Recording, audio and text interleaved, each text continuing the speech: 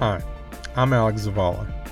Welcome to Hannah's NICU Dad Discussions, a podcast produced exclusively for NICU dads.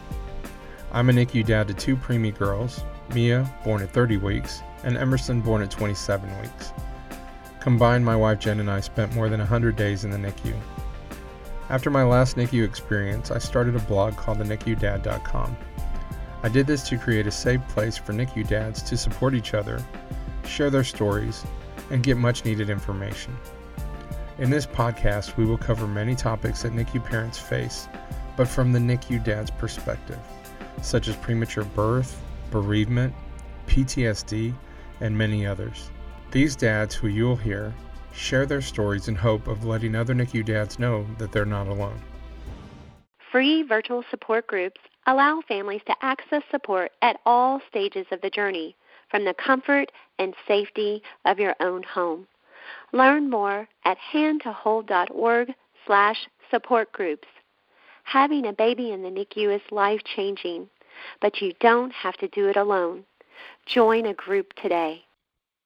Hello, and welcome to the NICU Dad Discussions podcast. In this episode, we talk to Adam Wood. Adam is a retired military leader and a first-time author who lives in South Windsor, Connecticut. He is the father of a 25-week-old, 1-pound 4-ounce micro-preemie named Brady, who spent 135 days in the NICU with his wife Jen. Wanting to give back to the NICU community after his son had survived, Adam wrote and funded the upcoming book, Our Preemie Adventures, which chronicles the journey he and other premature families go through in the NICU. The book uses humor, heartwarming moments, and celebrates the milestones these children achieve as they work towards going home. He hopes the humor and shared experiences will allow families to see the NICU a little less different and help to heal the wounds. Along with writing the book, Adam currently works with a variety of organizations to help premature families and sits on the Family Advisory Council for his local children's hospital. His goal is to bring the concept of Preemie Adventures to be a mantra for all families to bond over. And in today's episode, we want to welcome Adam Wood. Adam, we really appreciate you being on here today and sharing your story with us. Thanks for having me on. I appreciate it. Our NICU journey was, very unique, but it's also like a lot of journeys that are out there. We went through, prior to the NICU, we went through about a year and a half of in vitro to conceive, and part of the reason why we went through in vitro was because my wife suffers from PKD, which is a kidney disease, a genetic disorder which causes cysts to grow on her kidneys. And in fact, as a result of not only is her disease, but the process of labor and everything that she's gone through in the NICU with our son, she's actually on the kidney transplant list because that whole process actually depleted her quite a bit. So we are actually going through that as well. But we had gone through this whole process in the hopes that potentially we could not pass that gene down because my wife understood what that was. Her mom had gone through it and had a transplant, her uncles as well. And while we wanted to have children, we wanted to try to avoid, if we could, passing that gene down. So unfortunately, we went through the process. We went to Yale, New Haven, and we went through several miscarriages in that process, and we really weren't able to alleviate finding the gene that was, responsible for that. But we still decided to go through with the process with in vitro and try to conceive through that way.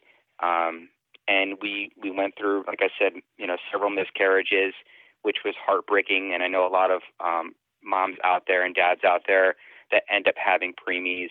Usually a lot of them are going through in vitro and other processes, so that adds on to their pain as well, the whole process of getting there. And my wife was a trooper throughout it. I mean, she really was the strongest person I know, and to talk with her sometimes you think that wouldn't be the case, and she's very passive and very relaxed and doesn't like to be out in the front at all. But I mean, she really was this warrior throughout everything from the NICU and the whole lead up to it. We were finally able to have in vitro worked, and to be honest, it was pretty much at our last point. We had gone through so many miscarriages that we were just like, maybe it's not meant to me. Maybe we need to adopt. Maybe there's something else that's telling us we need to do with our lives. Finally we were able to go through and it worked. And my wife just was amazing. She was driving 2 hours every day, twice a week, up to Albany from Connecticut, getting her treatments, getting lipids done to give her fat to help, take, the process, and going through all of that and doing all the injections. And I joke around, but if you ever have to give injections, it's not the thing that you want to do to your wife. And she would come up with these like black and blues and things like that. And I would look at her and say, please don't tell people that I'm abusing you, because it looked like I was like hitting her and doing all this stuff. And she would laugh and kind of smile at me, but she never really said she wouldn't. So that was kind of a running joke with us. But we got through that process, and we got to about 22 weeks. And then Jen, as a result of her kidney disease, developed very high blood pressure. So she was in the ICU at about 22 weeks for about a week. So we spent quite a bit of time there talking with doctors and all of them to learn about the process and whether or not our son was okay and whether or not she was okay. So not only were we struggling with her life, but his life at the same time, and wondering, this is our last chance. And seeing it kind of slowly drift away was harder and harder with each day, and wondering if we would have to terminate to save her life. And I know that she wanted it so, so bad, and she wanted to be a mom so, so bad. And it's part of the reasons why I married her, because when I met her, I knew not only was she a great person, but she would make the best mom in the world. Like, she exudes that mom spirit, that I love you, I'll do anything for you, I'm such a sweet mom. And that's one of the things I fell in love with her. And to see her go through this process and to break down and to cry and to go through all that pain and everything she went through to lead up was very hard to do it as a man, as a dad. And you're so helpless. There's nothing you can do except be there and hold her hand, and you feel completely helpless in that situation. And, we got out of the hospital, and about a week and a half later, we went back to a follow-up appointment. We were just about 24 weeks or so, and the doctor, said, listen, he's tracking a little bit behind. We don't think he's going to make it. We may have to abort. And my wife just broke down. Like, she cried a cry I've never heard before, and I could just feel her body shaking as I'm trying to hold on to her and to comfort her and to avoid the tears coming down my own face, because as a guy, you don't know if you should cry or not cry. Do I feel that emotion with her, or do I be stoic and allow her to release on me and be there for her in that moment? And it was just very hard to balance one of the two. And I remember looking at the doctor and pulling her aside and said, don't you ever say that to her, ever, about aborting the baby, about any of that stuff. And as a result of that conversation and the feedback, she ended up having to be admitted to the hospital once again, and we were under observation, and the doctor said, listen, we're going to try to get to 28 weeks. That meant her being in the hospital for a couple weeks at this point now. She would have to be. And I remember we were like, okay, we're going to get to 28 weeks, and we were just past that 24-week mark, and the viability was so low, but and then 4 days later, our son Brady was on his way. We only got a few extra days to get us just past the 25-week mark, and he was already kind of undersized even for a 25-weeker. And I remember I came in on a Friday and at 8 a.m., and I had all these gifts from the gift shop for my wife and all the stuff that she wanted, and I remember saying, you're going to be a dad today. And I just remember being the most excited and most scared I'd have ever been in my entire life. I felt like I was drunk on emotions because I didn't know what to expect. I didn't know what a 25-week baby was. I read the books and did all the research, and for the most part, this baby's not going to be very big. And as a dad, you kind of think in your head, what does a 25-weeker look like? You're thinking, you see what a 40-weeker looks like, and they're pretty big. Like, this can't be very much bigger. This can't be a very large life. And, my wife got prepped up, and at noon that day at 12:03, my son was born. And I remember my wife was, behind the curtain, and they're doing the C-section and all that stuff to get the baby out. And I remember my wife was just constantly itchy from the stuff that they were giving her. So I was constantly scratching her face and asking me what was going on, and I just didn't know what was going on. And you wait for that cry, and you don't hear it. And I remember thinking something's wrong, or I just need some reassurance of what's going on. And thankfully, our nurse Sam, who had been there, with us throughout the week, said he's got the cutest little button nose. And I was like, okay, step one, he's alive. He's got a button nose. That's about as much as I know right now. And I remember him, being brought and ushered into the next room, and didn't get a chance to see him. And I remember them coming to me and say, Mr. Wood, do you want to meet your son? And my wife is, there getting sewn up and all of that stuff. And I just was like, I don't know if I want to do this.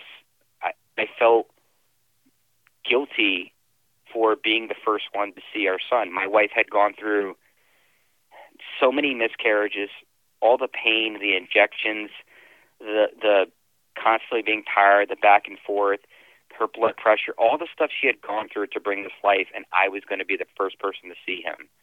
And I felt she had just been robbed of so many things, and a lot of moms out there do. They get robbed of the, painting the room, decorating, the baby showers, and all the great things that come with being pregnant. The ability to eat foods without feeling guilty and getting cravings. I mean, she hadn't even got to that point yet. And I just remember feeling so guilty, but at the same time, if this was the last time I was going to see him alive, not knowing what was going to be ahead, I at least wanted to see him and let her know what he looked like or something, or be able to reassure her. And I remember I walked into the room, and it was like a pit crew of people. They had one person just hand pumping each breath into him, and all these doctors are congratulating you and everything, and you're like, you don't know how to feel. Like, how do you know what they mean, but you don't know how to react and feel. You're still in this whole shock, and you see this little tiny life, and he was, at that point, was only 1 pound 4 ounces and about 10 inches long. I could literally put my hands over his entire body and cover him, and he was just this little scrawny thing with these ugly E.T. looking feet. I remember looking at him going, God, I hope he grows into those feet, because they're just so long. And it was crazy to see him like that. But he was also the most beautiful thing I had ever seen in my entire life. And he couldn't look at me. I mean, his eyes were closed. I couldn't see a lot of the features that you would normally see with a baby, but he was mine. And I remember looking at him and just saying, please, God, let everything be okay. Like, please make this okay. And they took him out. My wife got to see a brief glimpse of him, and then he was brought to the NICU. And, my wife, Jen, we brought her downstairs, and, she had to do the whole pumping thing. And I remember the doctors were looking at her and said, okay, Jen, I know you're only 25 weeks, and you haven't even done your Lamaze classes or breastfeeding classes or anything like that, but I need you to start pumping now. And she's just looked at the doctor and said, say what? Like, I gotta do what? I gotta start this whole process? She's like, I'm not prepared. I didn't study. Like, I'm not ready for all this. And I looked at her and said, we got this. And she looked at me and said, no, I really don't got this, because I'm so numb from the surgery, I can't feel most of my body. So I actually had to hold my wife up, and so she could actually dip her body to be able to start pumping and everything to get milk for our son. And miraculously, it's crazy that you're 15 weeks early from when you're supposed to start this whole process, and nature tells you, and all of a sudden nature just suddenly knew, hey, you're ready to go. I know we're a bit early, but she was able to start getting milk going, which I think really did help her at least feel a little more connected at that point, and feel like more part of the process than she had been. And we were able to get that down to the NICU and start giving that to him, which was a great thing. But, my wife didn't get a chance to see him for the first 24 hours. And I remember I had to go down to the NICU, and I met who would become one of the most important people in our lives over the next 4 months, but over the next 3 years as well. But our nurse, Ellen. And Ellen brought me around, and she wasn't even his assigned nurse, but she saw something in us, or maybe him, and she knew how much we wanted it and how invested we were in him. And she brought me around to this area and said, this is where he's going to be at. And she talked me through everything. And, she showed me there's these other children right here. They're 25-weekers. And she gave me a little bit of hope. And she showed me my son, and, she let me ask all the questions. And it still was overwhelming to see your baby with all these wires coming out and these ventilators and these systems. I mean, he was hooked on oxygen, and he had the PICC line going through his stomach, and he had, his whole body covered with just wires and everything just all over. You could hardly make out him. And I just remember looking at him and being amazed that he was alive, and just wondering if this was going to be the last time, because you just don't know. You don't know what to expect at these moments.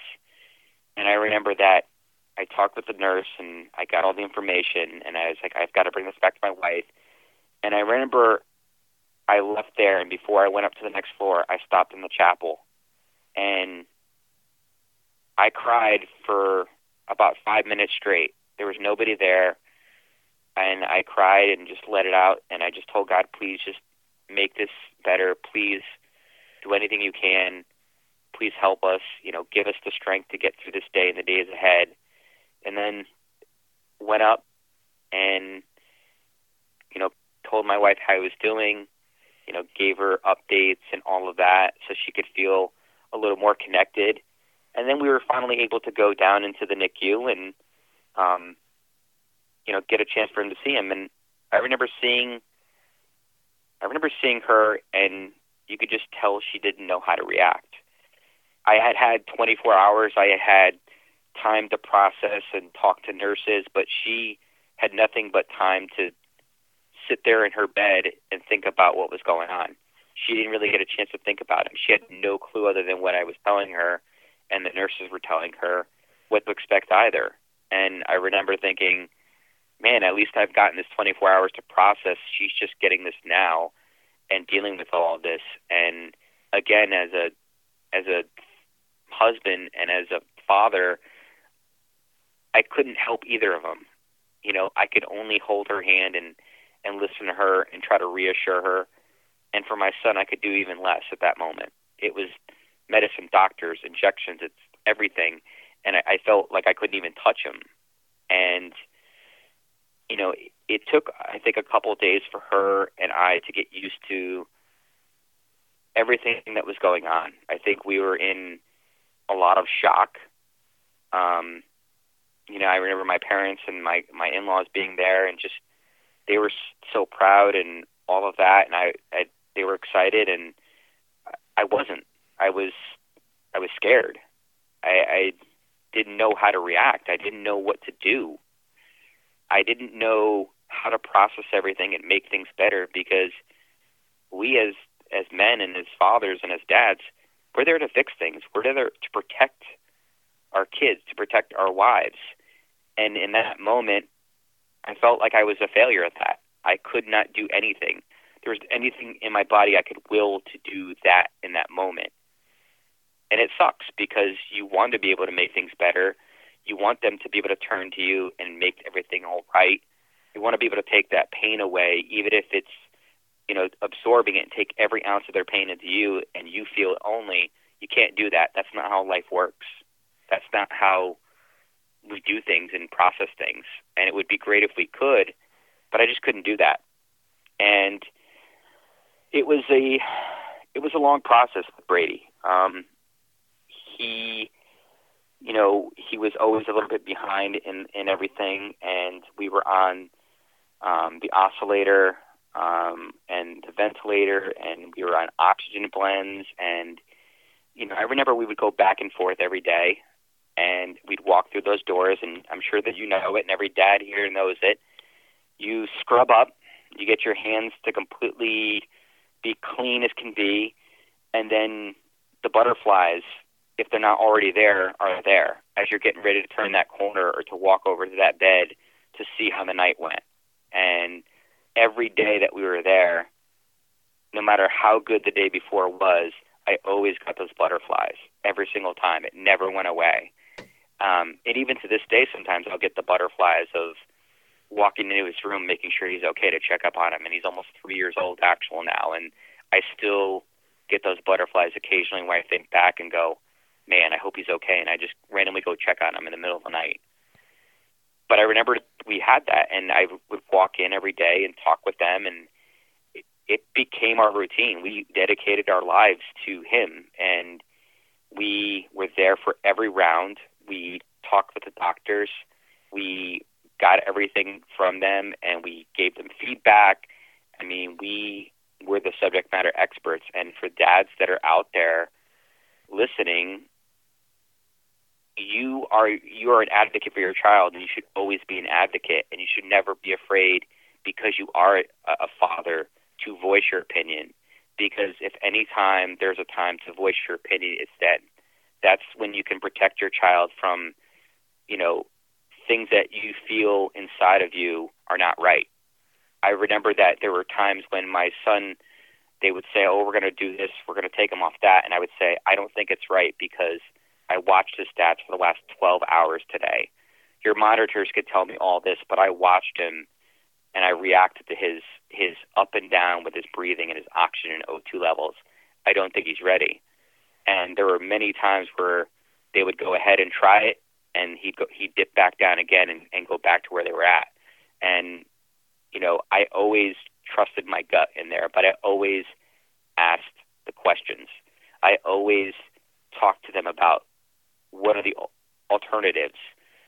How can we combat this? How can we combat that? And I think that's where parents can get involved. Be more proactive in your child's care, because it's not just the doctors there, it's you. You have a lasting effect on that baby. You can do so many things to impact their health more than you realize. And I remember that we would read every day to him. I would read religiously everything. There were books that were there. My in-laws and parents would bring books I'd read. I would bring history books. I love history. I would read, the kid knows about Andrew Jackson, the War of 1812. I would actually read to him history books, journals that the staff left behind, doctor stuff about the NICU. I would read to him because I could watch his stats and watch them go up as he listened to my voice. Or if I held my hand over him and touched his body, his stats would rise up. And sometimes I remember sitting there with my both hands in the isolette, my wife on the other side, holding him and doing that care, and your hands would go numb from keeping them in there for so long, because every time you pulled them away, his stats would dip down to like 88, 82. Then it would go back up to 90, 95. And you become so superstitious. Like, you start wearing the same shirt because he had a great day when you wore it that day. And it's just like the little things that you start. Yeah, like I'm not a superstitious guy, but like I gotta wear these same pair of socks, and it's kind of like sports fanatics. You have these same routines, and you get into that. And we went through all of that with him, and we had an amazing staff of nurses that were invested and loved him to death, and saw we were so invested in him and wanted nothing but the best. And there's a lot of families out there that are like that too, and that's great. But there's also a lot of families, and I'm sure that if you've been there, you've seen that, a lot of families that just never showed up either, whether they couldn't or they just didn't, and you just kind of watch, and you felt sorry for some of these, babies that are there. And sometimes I just wanted to go over and hold them and read to them and say it's going to be okay, because you'd be there for 15 hours and nobody would show up every single day for them. And you just want to go over and be like, can I just read to them? They're like, no, you can't do that. And you just want to kind of be there because you know the impact it makes. But, the hardest day was just before he came off of oxygen. And it's the day that I always want to remember and never forget. And people think it's the weirdest thing, but I remember it was a Friday, and my wife had called me, and we had thought we had just made a turn and everything was going well. And she called me and she said, "You need to get to the hospital now." And I remember thinking, she's never called me like this. And I was at work, and I dropped everything, and I drove as fast as I can to the hospital. And that drive from my house to the hospital felt like an eternity. It felt like I was just a solitary confinement with my own thoughts. Like I couldn't turn the radio up loud enough to distract myself. I was just thinking of the worst possible situation. And I remember getting through there and coming around the corner, and I remember seeing our nurse Ellen and Amy, who was another nurse who became a huge impact, and my in-laws and my wife. And I remember seeing the yellow curtain and the dividers that they have all around our son. And at that point, he had so many oxygen tanks. He was on 100% oxygen. He was on everything that they could do at that point for him. And they had bagged him that morning, and we had almost lost him. And I remember crying over his isolette. I remember the tears coming down like rain hitting a tin roof and just pouring on, and my nurse Ellen and my wife trying to hold me up because I was crying so hard. And I remember begging God to please take me, that just let him be okay. I'm okay if you just take me now. I've had a good life. I just want you to keep him safe, and that it's not fair, and that I did everything right. And I just remember thinking it was the worst day of my life. I've survived 2 wars. I have done so many things in my life, from jumping out of airplanes to, being in combat, and I was never more scared and terrified than I was that day. But that day is a defining moment in my life. Everyone has that one moment or 2 moments that defines you, and sometimes it's the birth of your child, sometimes it's your marriage, sometimes it's something else.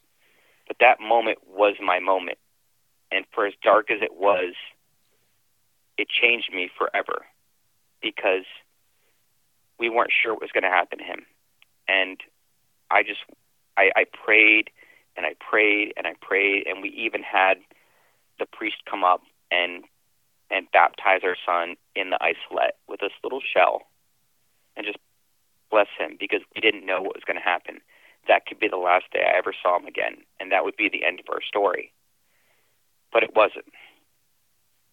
God blessed us and allowed him to live, and he started to take a turn over the next 24, 48 hours.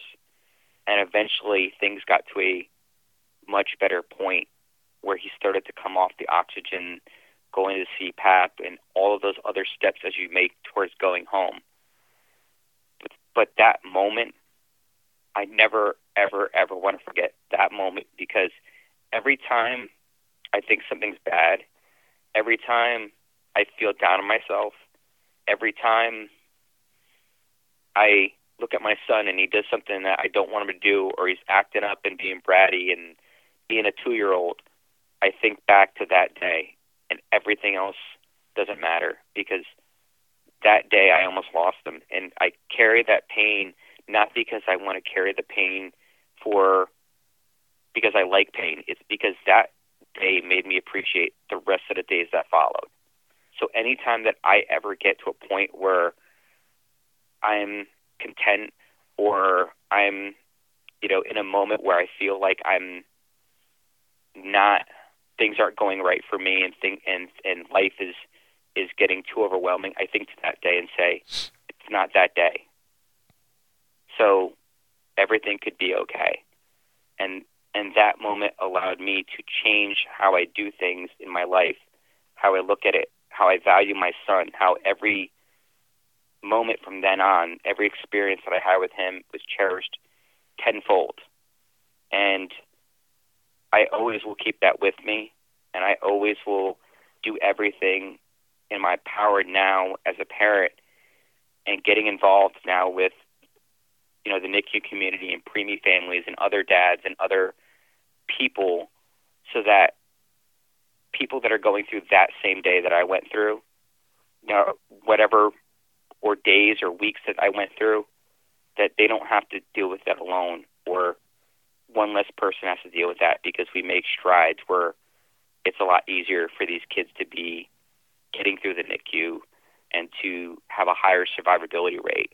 And he is why I do everything going forward in my life, not only for him, but for other kids, for my family, and everything that I do because of that moment, because God gave me a second chance to change my life, to make a difference in my son's life, to be a good role model for him, a parent for him, and to do things for other people to ease their pain. So I always will remember that day, and I wish that I could take that pain from other dads that are feeling, but it's okay to feel that pain. It's okay to break down.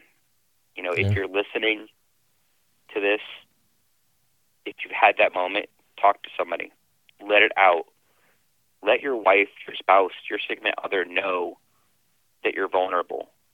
It's okay to let that stuff out, because if you let it internalize, it will eat you away.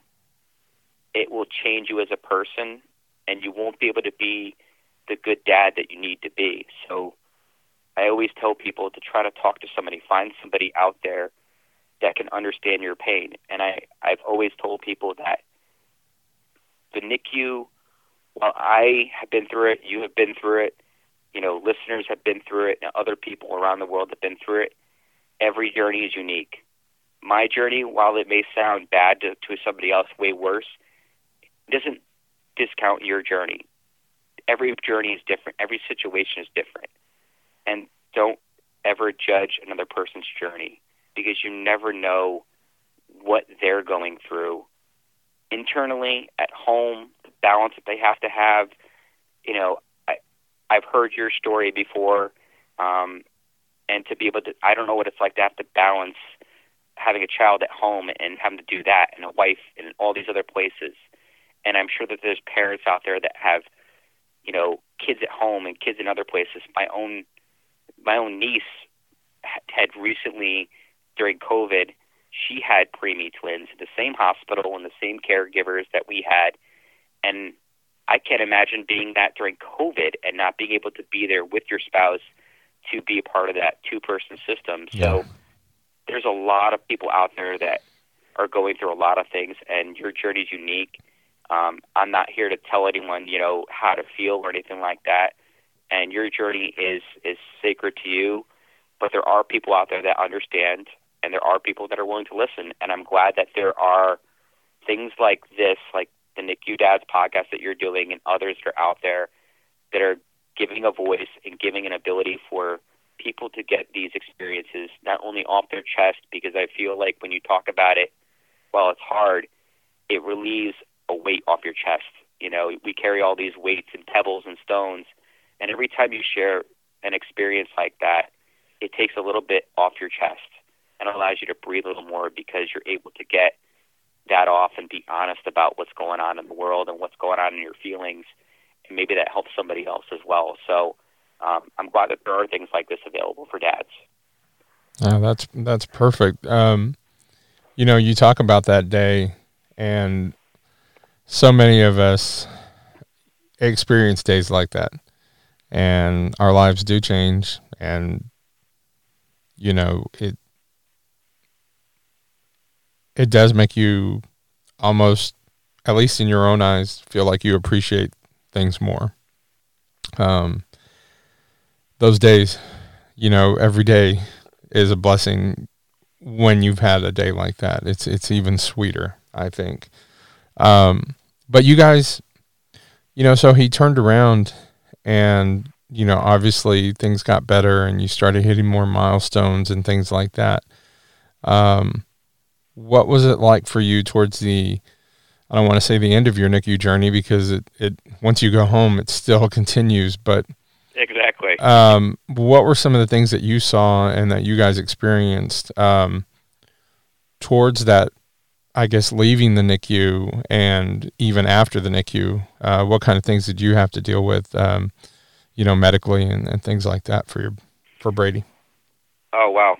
Well, yeah, we had quite a bit. So not only did, my son, he had chronic lung disease, so he had a lot of respiratory issues. So for the entire stay and until, we went home actually on oxygen, so low-grade oxygen, so we had to go home on that. So that was its own experience, but we also ended up getting a G-tube and getting his hernias fixed. And then when we got home, we also had to deal with the helmet, because a lot of these babies that are there, especially the ones that are very small, they're on their back a lot.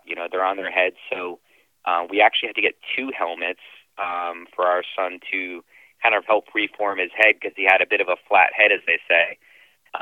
And so we were kind of dealing with all that. Not only did we have the oxygen and the foot probe to monitor the foot probe and all that, we had, the polyvisol, we had, all the medications that he had to have. So we actually, when we got him home finally, it was in October, about a month after his due date, because his due date was September 5th. He was born May 25th.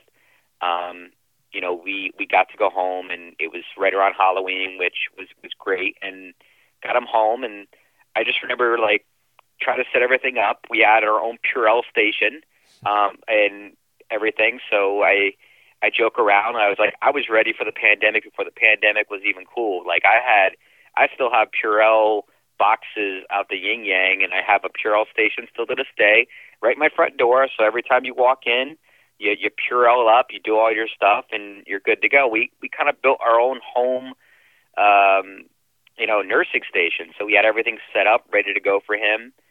And the first couple of weeks, we actually spent sleeping on the couch downstairs in our living room and taking turns sleeping upstairs, because at that point he had the foot probe on, the oxygen, and the oxygen only had a limited slack of that you could have, so it was 50 feet.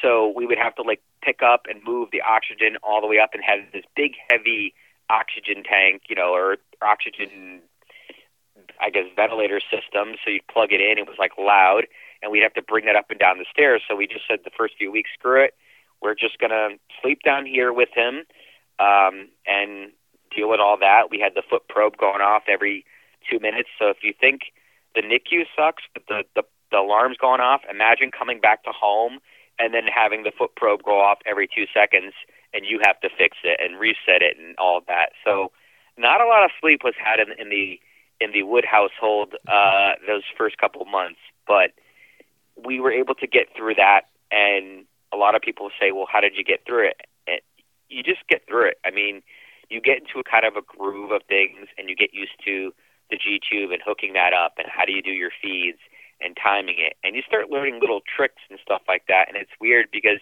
once you become a G-tube kid or a oxygen kid, you learn all the tricks of the trade of different things, and you feel like you're kind of ready for nursing school or some sort of med school at that point, because you've gotten so used to doing so many things. And for parents out there that are fearful of the G-tube, our son next week at 3 is finally going to get it out. He hasn't used it for over a year.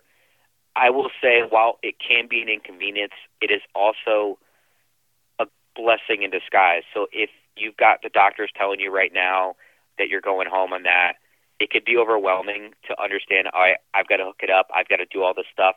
You will get into a groove. You'll be able to do it in your sleep. You'll get to the point where you'll be able to do it in the middle of the night, turn it all off, unhook it, be good to go. You are going to have some accidents. It's okay. There are plenty of times I forgot to unhook the tube or unclamp it, and messes happened and things like that. At the end of the day, you don't want to cry over spilled milk, but I guess if maybe you're not producing enough milk, maybe you can cry a little bit over that. But, we went through a lot of different things with him. And the G2 really helped us out, especially in the winter time when he wasn't taking to the bottle quite a bit. I mean, my son really had a poor suck, so he never got a chance to latch on. So he really didn't take to the bottle very well. So the G2 really helped us pack on the pounds and allow him to gain weight even in the winter months when he wasn't, feeling well and all of that. We were able to just still get that medicine in him and all that, things like that. As he got older, we were still able to do that. So in a way, it really was a blessing. And we're glad that we got it in hindsight. At the time, it seemed like the end of the world, but it really was not. There are far harder things that are out there that a lot of parents do deal with. But after 3 years of having it, I can honestly say it's not as bad as a lot of people make it out to be. And the first couple times it pops out, you panic, and then you figure out how to pop that bad boy back in, and you're in business. I mean, my wife became an old pro at it. I mean, she didn't get grossed out. She just pops it right in. It's good to go. So, we went through quite a bit. A lot of back and forth with GI, pulmonary, and during the pandemic, obviously with all that, most of it was virtual. A lot of, tele-ed stuff. We had a lot of appointments the first year. It felt like the first 6 months was 3-4 appointments a week. And that's a process because it's both of us, because we've got to bring his oxygen tank, his pulse ox, all of his stuff, his diapers, everything else like that. So, again, it was as a two-person team to do all of this stuff to keep this little person alive. And, we did it. So I'm proud to say we kept them alive and didn't have any issues. And, we had a home nurse that came in, and we also had, different people come in to help him along the way with his growth and development and different things like that. So there's a lot of great programs that are out there. We here in Connecticut, we have Birth to 3. So they were able to really help him that first year with motor skills, things like that kids don't pick up on as much, especially to catch up with, being able to eat a little bit better. And that's kind of a struggle. So, if you're struggling with that, it's okay. You're not a bad parent. Normal kids do that. I didn't have any other kids, so I always looked at it and said, this is my one and only. I don't know how to judge if he's eating good or not. You can't look at and say, okay, well, so-and-so was the same way, so this is normal. So for us, we kind of panicked a little bit more, and I think that first 6 months or year, we definitely talked to the doctor a lot more than we probably should, but, that's just the life of a preemie parent. You're constantly on the phone with doctors and reassuring them, and they're reassuring you, and, they're used to it. They know you're a preemie parent, so they're okay with letting you know you're doing a great job. And I think that was a good thing with our pediatrician and primary care people, is they always took the time to let us know you're doing a great job. You're keeping them alive. They're thriving because of you. And I think that helped us along the way. We just weren't sure if we were doing a great job. That's awesome. Yeah, we always, we talk about now looking at after NICU care for NICU parents and support in that where, you go through the NICU stay and all the stresses that you deal with and all the things you bring home from that, PTSD and different things like that. But now you are now responsible to take care of oxygen, G-tube, everything else. And so rather than being able to relax and try to go back to normal, things now get amped up. And so you see those stress levels increase, actually, especially for NICU dads going home. Did you experience things like that? Oh, yeah. I mean, definitely stress levels, with being able to take care of them and feeling, am I up to this? And I don't want to, mess things up. But I think it's the fight or flight. It's ingrained in our natural natures, the fight or flight. And I think when you're a parent, but especially a preemie parent, it's amped to like tenfold. It's I got to fight for my kids. I got to figure this out. I got to get this done. And eventually you just get into this mode, and it's almost like an autopilot where your body like figures out how to sleep on less sleep and do all the things it needs to do because you need to do that for the time being. And the good thing is my wife and I communicated quite a bit, so we took turns with all the rotations. It was a 50-50 throughout the whole process. It wasn't just one or the other. So, we still had to do work. We still had to balance all of those things with him. So we found that balance. And I think the big thing that I would say is communicate with your significant other, your spouse. That's a thing that men are kind of crappy at sometimes, is the ability to communicate in general their feelings, but with their spouse. And so I've talked with other NICU moms and people, and they say, my husband was either stoic, didn't talk about it, I didn't know his feelings, and it's been years later, and they still haven't had that conversation. And for me, when we went through the experience, there were days where I would turn to my wife, and most days I'd be the one that kept it together, but there would be some days I'd turn to her and say, I need you to be the rock. Not Dwayne Johnson.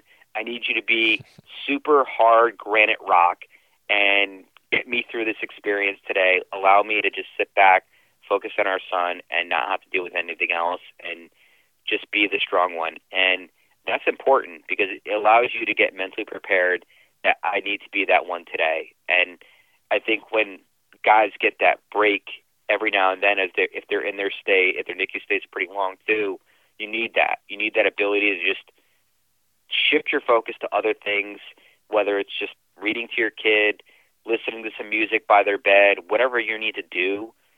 Read a book while you're there. And that's important because that's part of your self-care.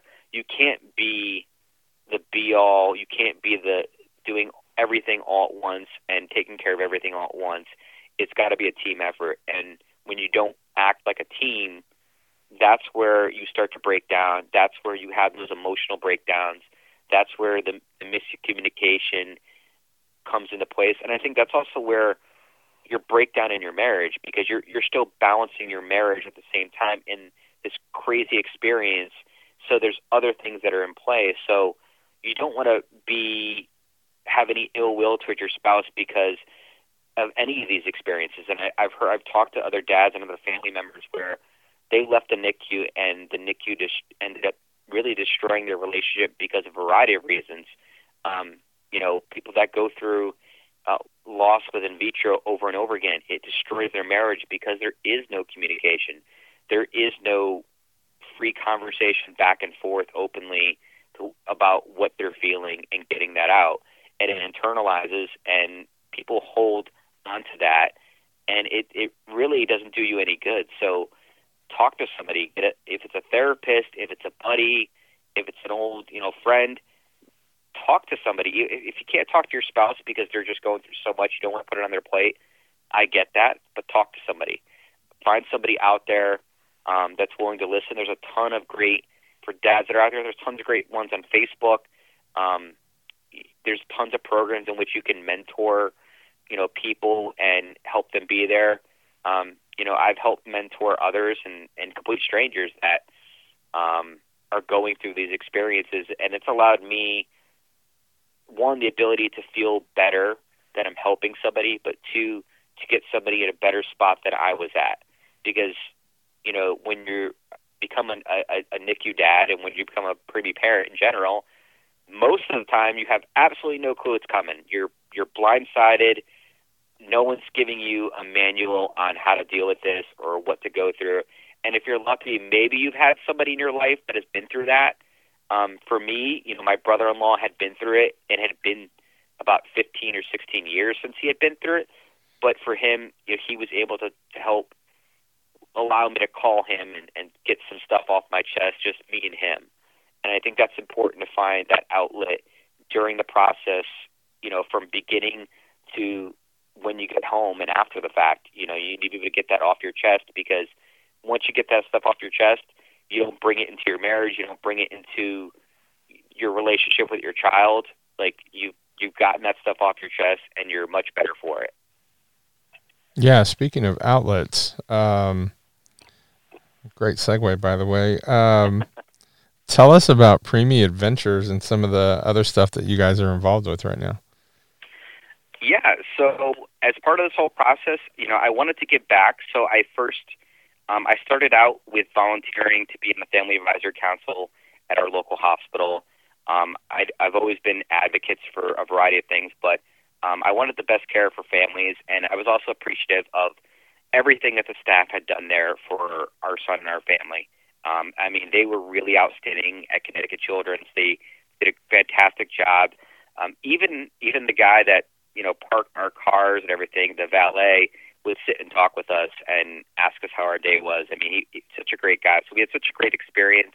We really wanted to give back. So I've been volunteering there, doing my time to help families, to add more advocacy for dads and to have that perspective.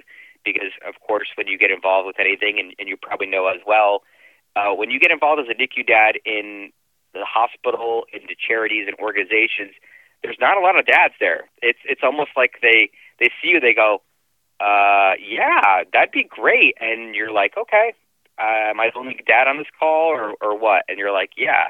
But it's good to be able to do that. So I also ended up writing and completing a book called Our Preemie Adventure.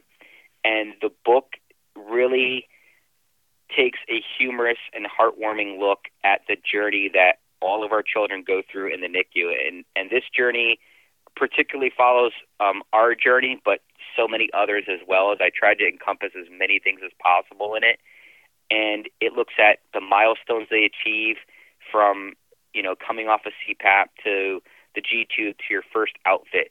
Things that we celebrate as preemie parents that other parents just take for granted. I mean, the first time you get to wear an outfit, sometimes it's several months in before you get to wear an outfit because they've got all these wires. So you're so ecstatic and all of these things that you're celebrating.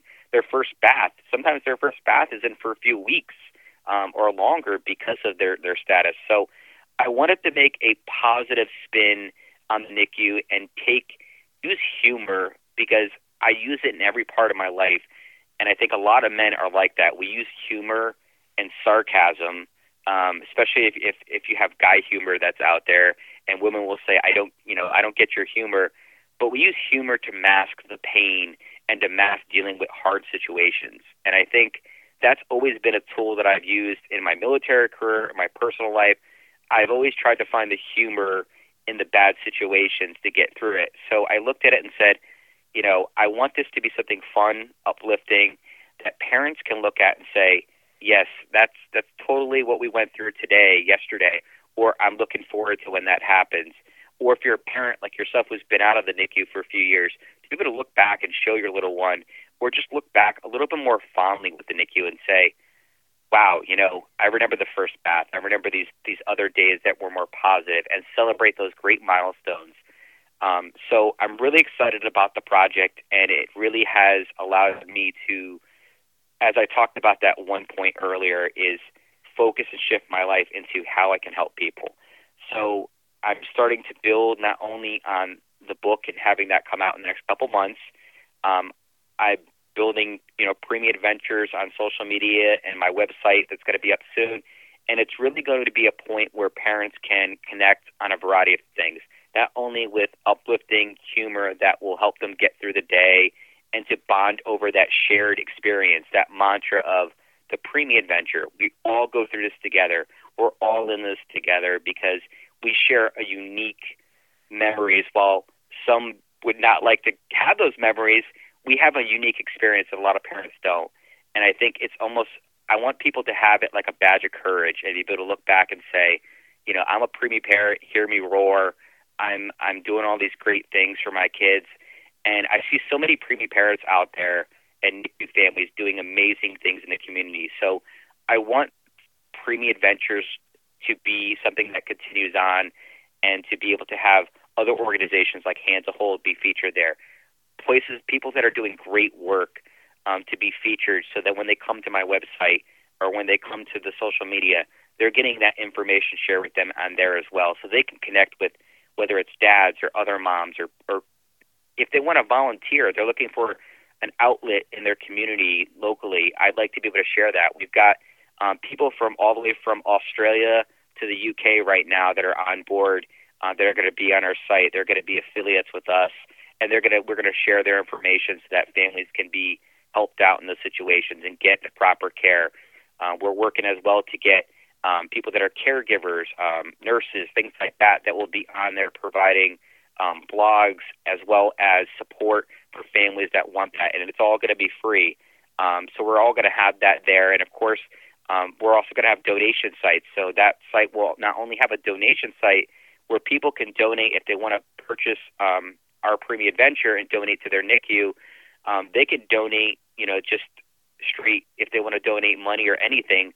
And every month we are going to be sending to a different NICU or organization that's out there doing great work, free books to them. So if somebody wants to come, they can just donate whatever they want, and we're going to take all that money and send books to, wherever that may be all across the U.S.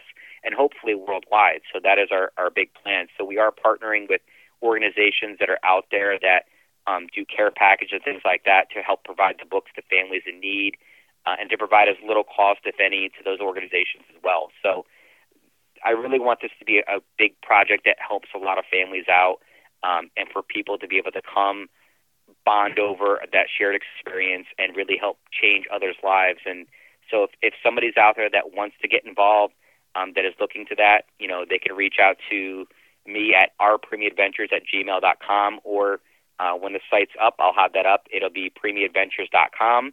We're going to have a lot of great things if they want to be featured on there. We certainly want to have people that are doing great work, podcasts, things of that sort, so that people can have an outlet and just connect. That's awesome, man. I mean, we're super excited. We can't wait. I do have a question for you.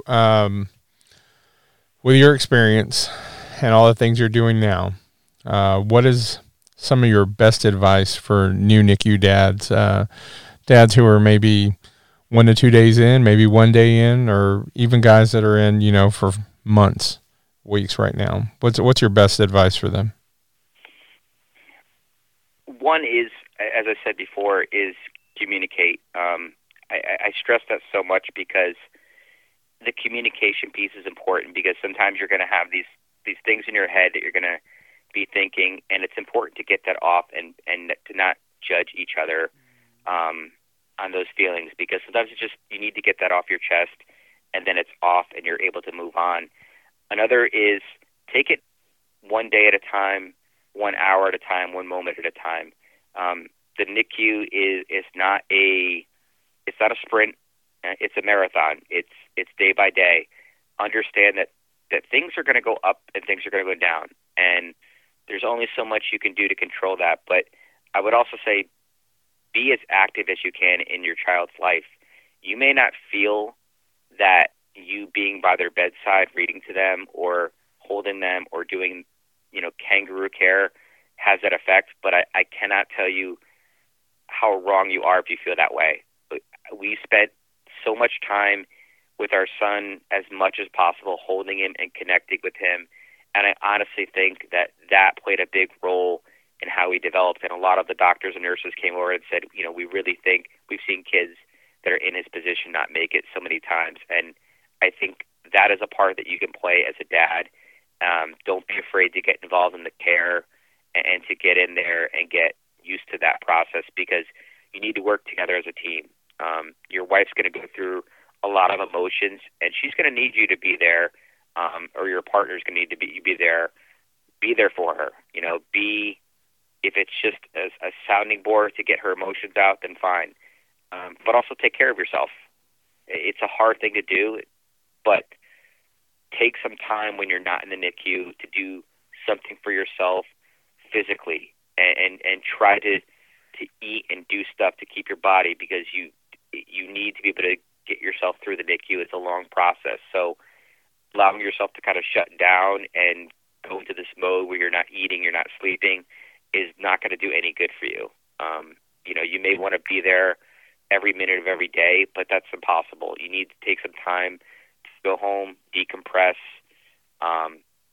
get ready, and then come in the next day, ready to go, as positive as possible. That's great advice.